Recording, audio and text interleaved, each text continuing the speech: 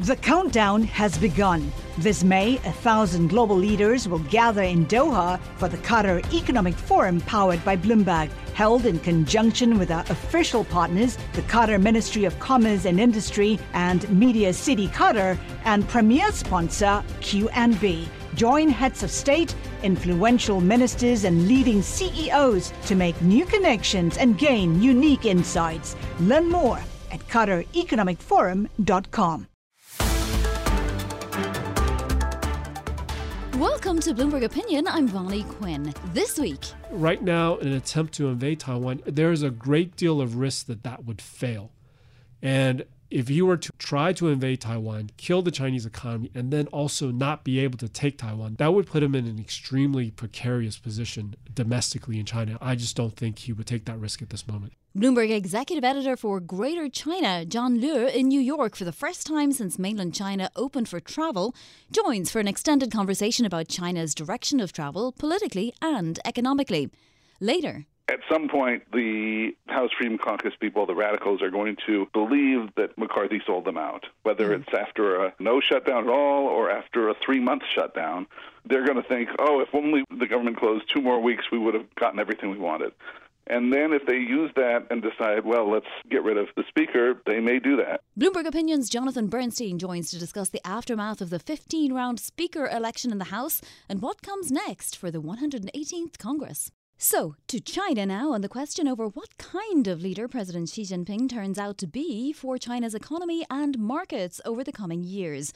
Bloomberg executive editor for Greater China, John Liu, joins. So, John, we've spoken a lot on the show to Shuli Ren for updates on how China has been faring through COVID-0 and the pivot away from that. So I wanted to zoom out a little bit and ask you some larger questions about China's direction of travel under President Xi now that he's effectively consolidated power for life or for as long as he wants.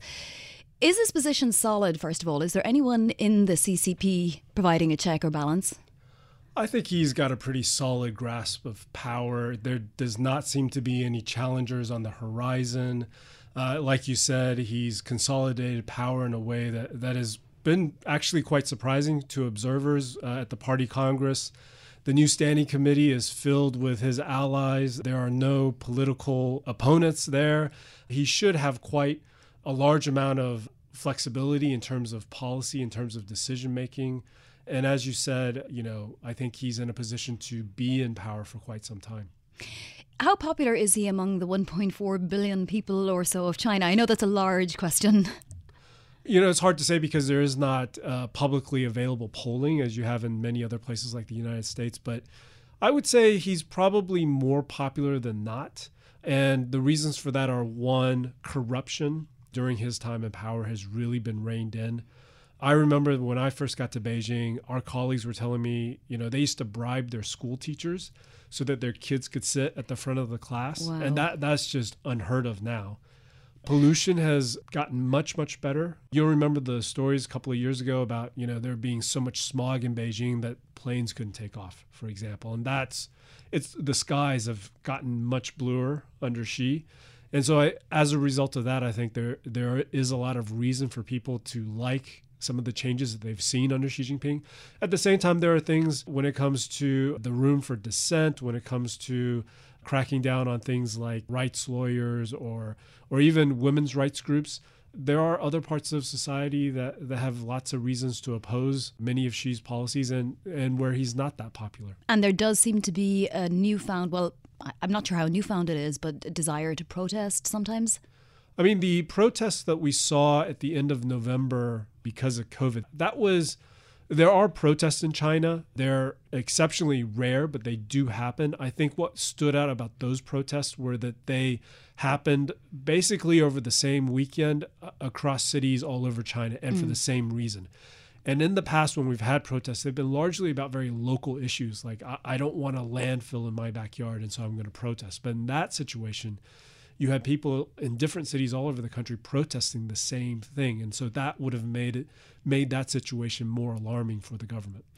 How will he provide for the 20% or so of China's youth who are unemployed? He certainly doesn't want to seed any discontent in that group. I think opening up, exiting COVID zero is going to go a long way in helping provide jobs, especially in the service industry, which has been really hit. So if you think about restaurants, if you think about airlines, if you think about tourism in general, hotels, those are all businesses that used to employ lots of people, especially younger people. If people start traveling again, people start shopping again because they're not being locked down, they don't have to do testing all the time, then that will go a long way in getting the economy going and providing job opportunities for that segment of society. In terms of markets, John, how much does she want to keep international market participants interested in China? It did seem like there was a pivot to a more domestic agenda, but that could have been just through COVID.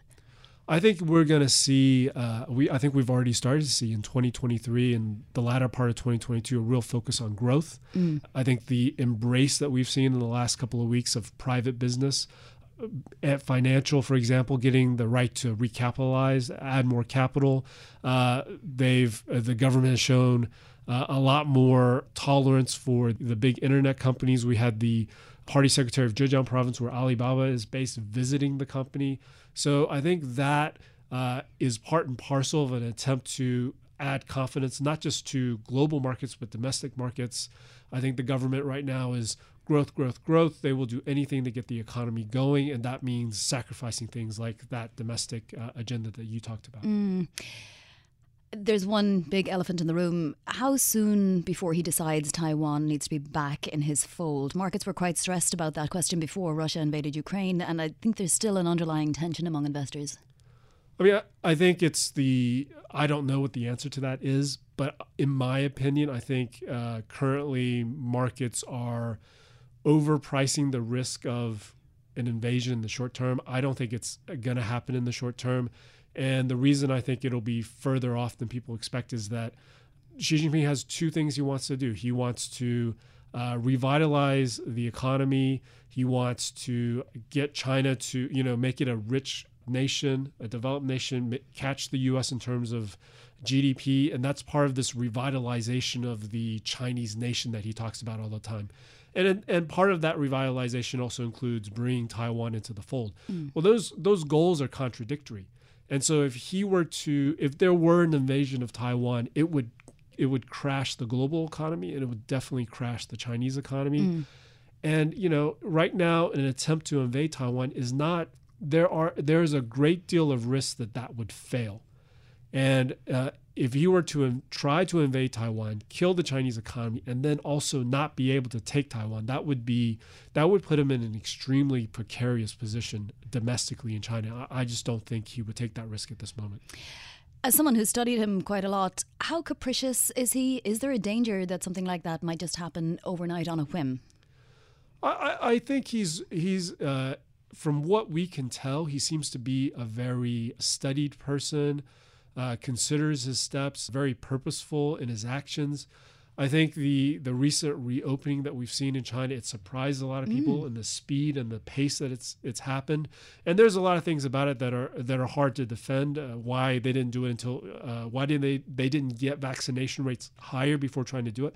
But at the same time, I think it suggests an ability at course correction that is greater than people had expected. So I think being able to take a pragmatic approach, I think is something that has benefited the Communist Party, and I think is something that Xi, in this sense, has shown he can do. It was extraordinary sudden flexibility. So there had been no flexibility, but then, as you say, because it was so unexpected, it did seem like maybe he can be flexible when he wants to be.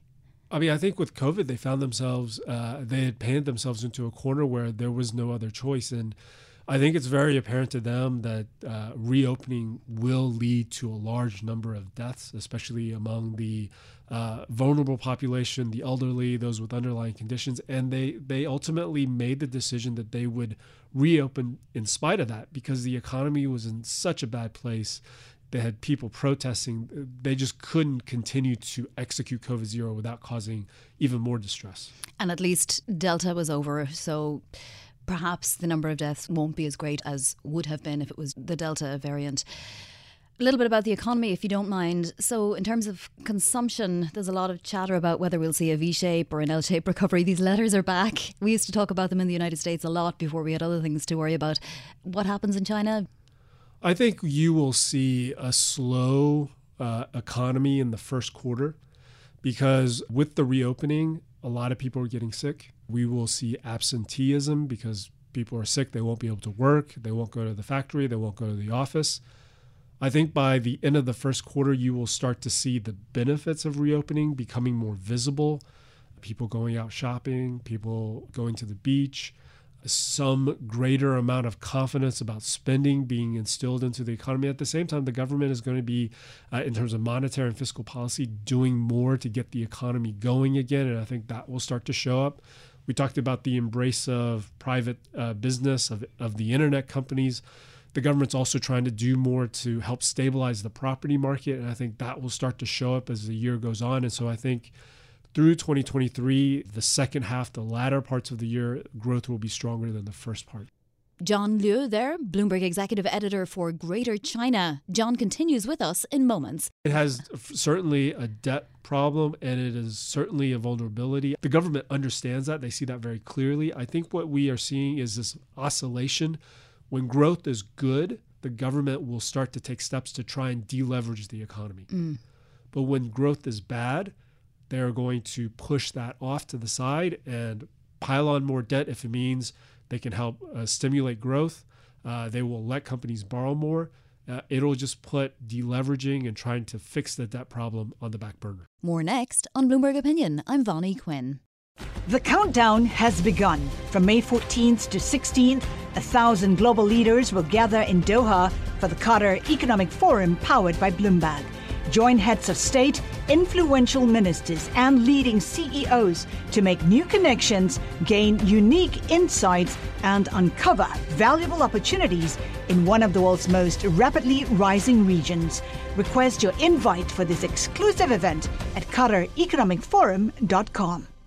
You're listening to Bloomberg Opinion. I'm Vonnie Quinn. And we're back with John Liu, executive editor for Greater China, in New York for the first time since the pandemic hit China and President Xi Jinping locked down. We spoke about particular areas of vulnerability for China. You mentioned the property market. Will that policy pivot work? Is it clear that Chinese people are as interested as they were in property and a second property and buying properties that aren't built? So I think the steps that the government has taken recently have been aimed at stabilizing the finances for the developers. And so one of the most striking things that's happened in the last couple of years has been defaults by the developers, Evergrande, for example. And so the first thing the government has been trying to do is to make sure that situation is stabilized. And I think that steps that they've taken, allowing companies to raise money through share sales for the first time in a long time, helping companies sell debt again, that should help stabilize that situation. Whether or not consumers come back into the market and buy more homes, I think is more uncertain. I think in larger cities where there is obvious demand, in places like Beijing and Shanghai, Shenzhen, I think you will see people coming back into the market if they see an opportunity to pick something up they want. In smaller cities, I think it's less clear if that will happen. And I think it's going to be more challenging for the government to convince people to come back and start buying again. Is it fair to say that China has a debt problem and that there are vulnerabilities there? It has certainly a debt problem, and it is certainly a vulnerability. I don't think the government understands that. They see that very clearly. I think what we are seeing is this oscillation. When growth is good, when GDP is 5-6%, the government will start to take steps to try and deleverage the economy. But when growth is bad, they're going to push that off to the side and pile on more debt if it means they can help stimulate growth. They will let companies borrow more. It'll just put deleveraging and trying to fix the debt problem on the back burner. And how much of an inflation problem could that give China? China's managed to not have an inflation problem for a very long time, if ever. Does it suddenly have to worry about inflation? Right now, there are no signs that the inflation is a concern. Obviously, as the central bank, as the government tries to stimulate the economy, when it comes to monetary policy, that's a risk. But I think in the recent past, the government has relied more on on infrastructure spending as a way to get the economy going again. And so I think they've purposefully tried to avoid that risk because in the aftermath of the financial crisis, that became a real problem with debt, with the money that was flooded into the economy. It caused inflation. And I think the government has learned a lesson from that and is relying more on the fiscal side of stimulus to try and get growth going. How much room fiscally does China have? So there's a difference at the local level with local governments. It's very, very stretched. I mean, we have lots of cases where, for example, we have there's a story out about how some of the people who were hired to do the COVID testing, mass testing during COVID zero, they've not been paid because local governments are so stretched in terms of their financing. At the central government level, there is much more room to take on debt to increase fiscal spending. And I think that's where we will see it in 2023. And deficit-wise, does China have to worry about that expanding?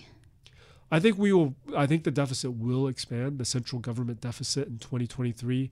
I think it was in the range of about 3%. Yeah. And so they have more room, and I think they will take that. I don't think they're going to blow it out, but there will be an increase, I expect, for 2023. So this pivot to domestic priorities, it hasn't just happened in China. It happened during President Trump's era in the United States. And it's also not clear that President Biden is interested in undoing some of those changes in terms of trade policy, semiconductor policy, and so on. Where do you foresee U.S.-China relations headed? I think in 2023, you will see, from the Chinese side at least, more of an attempt to try and get the relationship in a more stable footing, a better place. We've got a new foreign minister in office in China, the former ambassador to the United States. Some of the commentary that's come from him has been very glowing. He was calling Americans, great people, really complimentary in a way that we haven't seen in a long time. I think that indicates this desire by the Chinese side to try and improve the relationship, because I think they see that, China in the last couple of years during the pandemic years has really lost its footing globally and is finding the relationship that it has with the U.S., with Europe, Japan, India, lots of different countries around the world, being in a very problematic place that in turn makes it more difficult to get the economy going and has weighed on the economy, especially with the chip sanctions that have been put into place by the United States. I think the government in Beijing sees that, trying to improve the relationship will have a real impact on not only economic growth, but China's own efforts to become self-sufficient in technologies. Yeah, because China has a problem with that, right? China is a little bit, it's not behind in much, but it does seem to be a little bit behind when it comes to technology. Some technologies, not all, obviously. When it comes to chips, it's certainly behind. It's several generations behind the cutting edge. And, just if you look at what has happened with Huawei, Huawei used to be one of the world's biggest mobile phone vendors. And because the United States essentially cut it off from cutting edge chips, it's no longer able to compete. And it's actually had to unload that business. And so when it comes to chips, when it comes to various parts of software, China is not at the cutting edge. It needs access to American, European, Western technologies to try and get ahead, to catch up, and to power its economy. And I think the government there has realized that if it continues to take a more aggressive stance when it comes to diplomacy, that it's going to see its access cut off more quickly. And so that's why I think 2023, you probably are going to see more of a charm offensive from Beijing than anything else. Interesting in the year of the rabbit. There seems to be a determination on the part of the US to not let that happen, whether it's on national security grounds or other grounds. Does the US change its tone a little bit?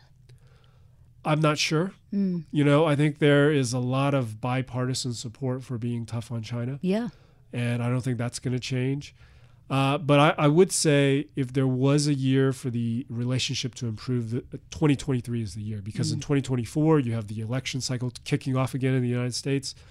And I would have to think it would make it even more difficult to improve the relationship in that year. John Liu there, executive editor for Greater China in New York.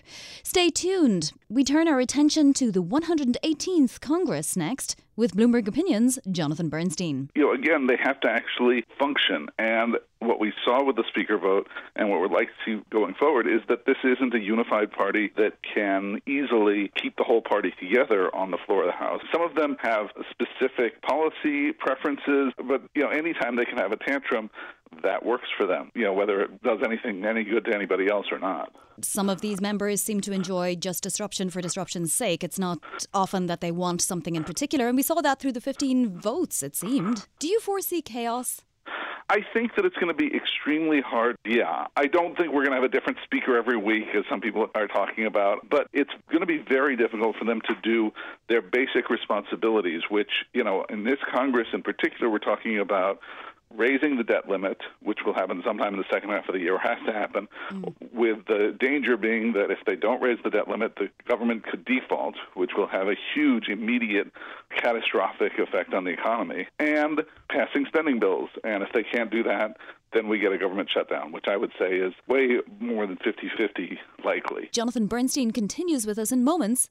I'd love to invite you to share your thoughts and opinions with us. You can email me at vquinn@bloomberg.net. And also don't forget we're available as a podcast on Apple, Spotify, or your favourite podcast platform. More next on Bloomberg Opinion. I'm Vonnie Quinn. The countdown has begun. This May, 1,000 global leaders will gather in Doha for the Qatar Economic Forum powered by Bloomberg, held in conjunction with our official partners, the Qatar Ministry of Commerce and Industry and Media City Qatar, and premier sponsor QNB. Join heads of state, influential ministers and leading CEOs to make new connections and gain unique insights. Learn more at QatarEconomicForum.com. You're listening to Bloomberg Opinion. I'm Vonnie Quinn. I hope one thing is clear after this week. I never give up. Well, the show went on in D.C. last week, that's for sure, with markets largely ignoring the potential for debt ceiling drama later this year. If anything, market participants seem to enjoy the 15-round speakership vote and the emergence of Kevin McCarthy's concessions. For one thing, it looks like it might lead to policies friendlier to big business. But let's get an overview of where we stand now with Bloomberg Opinion's Jonathan Bernstein. So, Jonathan, we have 3 Freedom Caucus members now who are going to be helping set rules in the Rules Committee. Tell us how that's going to impact congressional business going forward.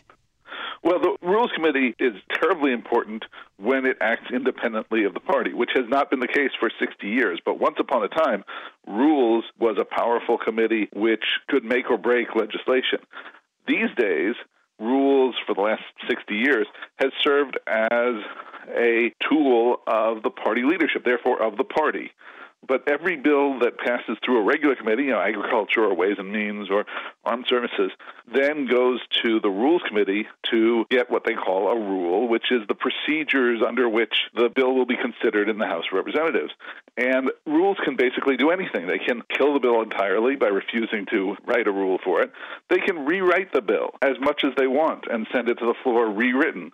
And they can decide, if they are sending it to the floor, they can decide which amendments are in order and which ones are not, which also has a lot of power. The people who set the agenda have the power, right? So what this is going to do for the first time in 60 years is mean that an independent faction of the party, an organized faction of the party, is going to be able to disrupt what the rest of the party wants to do on the floor of the House, and that's huge. And as we've spoken about before, some of these members seem to enjoy just disruption for disruption's sake. It's not often that they want something in particular, and we saw that through the 15 votes, it seemed. Yeah, and there's all kinds of things. Some of them have specific policy preferences, but the big thing that drives a lot of these people, as you said, is they want to be on Fox News. They want to be on the other Republican-aligned media. And so, anytime they can have a tantrum, that works for them, whether it does any good to anybody else or not. Do you foresee chaos? I think that it's going to be extremely hard. Yeah, I don't think we're going to have a different speaker every week, as some people are talking about, but it's going to be very difficult for them to do their basic responsibilities, which, in this Congress in particular, we're talking about raising the debt limit, which will happen sometime in the second half of the year, or has to happen, with the danger being that if they don't raise the debt limit, the government could default, which will have a huge, immediate, catastrophic effect on the economy, and passing spending bills. And if they can't do that, then we get a government shutdown, which I would say is way more than 50-50 likely. And Bloomberg Opinion's John Authers on the programme last week said that markets really weren't taking this into account enough at all. But I guess part of the reason for that was that there were some small market positives. For example, the Republican representative Jason Smith from Missouri is now going to be leading the Tax Writing House Ways and Means Committee, which probably means that those provisions that are coming up for renewal soon will be renewed, so friendly to big business, basically. Well, it's hard to tell because, again, they have to actually function. And what we saw with the speaker vote and what we'd like to see going forward is that this isn't a unified party that can easily keep the whole party together on the floor of the House. And because it's a small margin, if they lose 5 votes, they lose, unless they pick up Democrats, which is not likely for something like tax extenders, unless it's part of a larger deal. And the problem is that the Freedom Caucus folks, the radicals in the House, don't like making deals. They don't believe in compromise and bargaining, and that makes it very hard to function. Jonathan, is anyone actually scared of Kevin McCarthy? Isn't that a little bit of a prerequisite for doing a good job as a speaker? Well, I don't think he's well suited to the job from what we can tell. But he's also dealing with a very difficult caucus to wrangle. And John Boehner was a very good congressional leader, and he couldn't deal with these people. Paul Ryan couldn't deal with them. Again, the problem is that they don't believe in normal bargaining. They like hostage-taking. If there's a hostage, they want to take it. But normal, we like this, you like that, let's split the difference. They're sort of, as a principle, against that sort of thing. And so that's very difficult for any leader to deal with, whether they're skilled or not. And, McCarthy's history is that, well, he's not all that skilled. Well, it's so interesting because the hardliners feel that the US government has been weaponized. This is sort of the latest thing that they want investigated. And at the same time, they're quite happy to take subcommittee spots. They want subcommittee spots. So it's hard to know how to make logic out of the fact that they're going to try to do business within the rules of how Congress works. And they do seem to be very good at the rules, right? I think in some cases, yes. Everybody, the House Freedom Caucus, the least conservative people, the middle of the party, all of them wanted to get a speaker. They were all equally hurt by not having a speaker and going through this fiasco on the House floor. But the insight of the House Freedom Caucus folks, and this is shared by a lot of members of the House, is, take a hostage when you can and hold your breath until you turn blue, and somebody will come in and say, oh, we can't let you die. So, it's not the case that House Republicans, for example, are in favor of the government defaulting. Everybody agrees that we have to raise the debt limit when it's time, but they are willing to risk the health of the economy of the nation on the theory that somebody will blink first.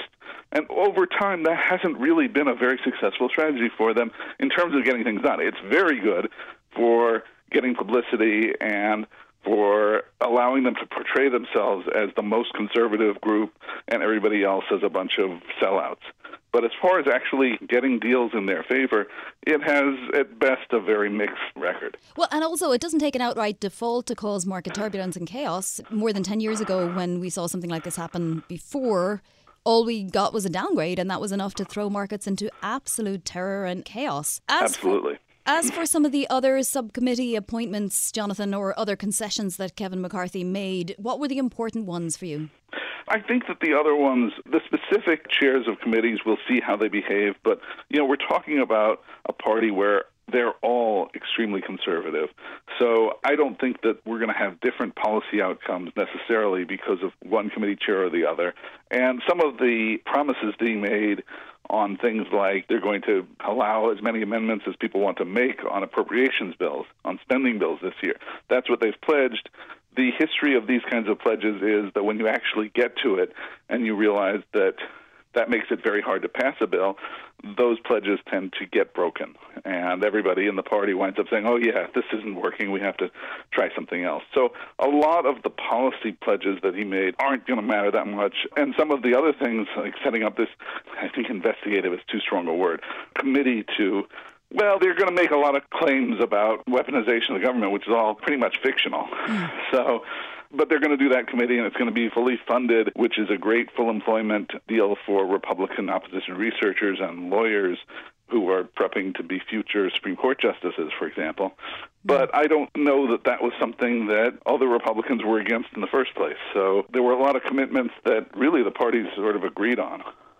Right, and on things like trade and so on, it's likely that we'll see just continued policy. I mean, it doesn't seem like there's going to be a huge difference in things like trade and maybe, improving supply chains. Everybody wants that, right? Maybe more energy production independence. That might be something we'll see. Yeah, I mean, those are things that were not so much concessions he made, but where the party is. So, there are some interesting questions about where the Republican Party is right now on trade, with sort of the Trumpy side of things being a lot less inclined towards trade than had been the case. But the truth is that the real driver there is going to be opposing whatever Biden supports, because that's how partisanship works. And then, the same thing happens with some of the foreign policy questions. And we have this talk about, bringing back the defense budget down from the defense budget is very high right now, went up $75 billion. They're talking about bringing that back down. And it's not really clear where the votes are right now within the Republican caucus, within the Republican conference on defense and on Ukraine in particular. Is it possible that we'll actually get policies from some of these people now? I think we're going to not get a whole lot, but we will get at some point, probably after an extended government shutdown, we are going to get some sort of spending bills for next year. And, perhaps they're just going to kick over what there was from this year, but it's, some things will happen. And I don't think that the deals that were made right now are going to really affect that very much. What's going to affect it is, the leverage that different groups have and, where the current Republican Party, on the House side and also on the Senate side, where the Republican Party is. I think it's fair to say that Kevin McCarthy will probably survive as Speaker, right? Even though one vote could potentially oust him as Speaker, but it sort of suits everybody to keep him in that spot and to keep him dangling.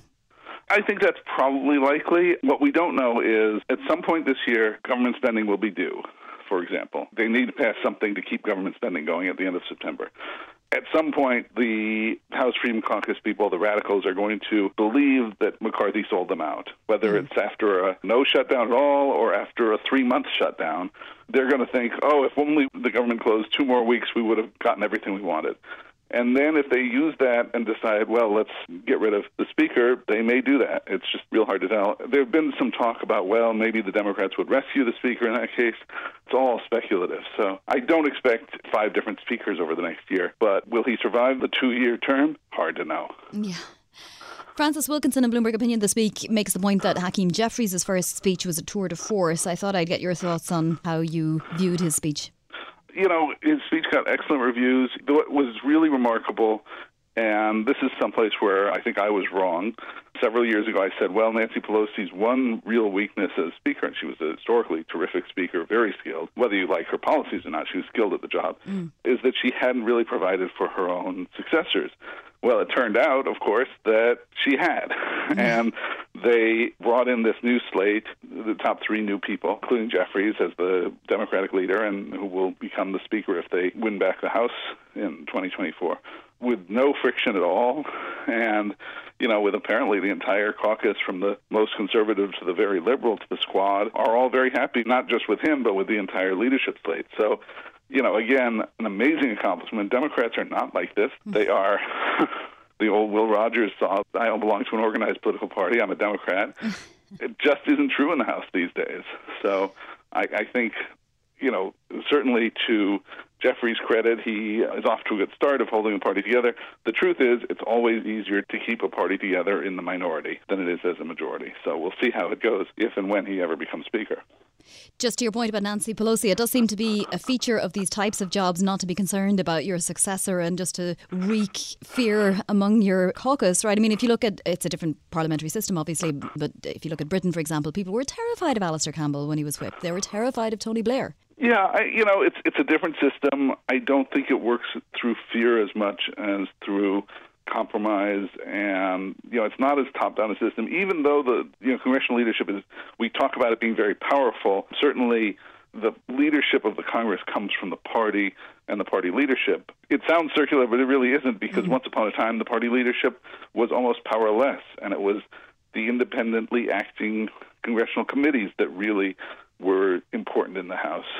So, I wouldn't necessarily say that fear is the top thing, but it's just the skill of keeping everybody on the same page, knowing when to listen and when to talk, and how to cut deals that leave everybody reasonably happy. And Pelosi was, of course, just a master of all that. Bloomberg Opinion's Jonathan Bernstein. That does it for this week's Bloomberg Opinion. Do get in touch with us, though. Email me at vquinn@bloomberg.net. We love to hear your thoughts and opinions. And don't forget, we're available as a podcast on Bloomberg, Spotify, Apple, or your favourite podcast platform. We're produced by Eric Mollo. Till next time on Bloomberg Opinion.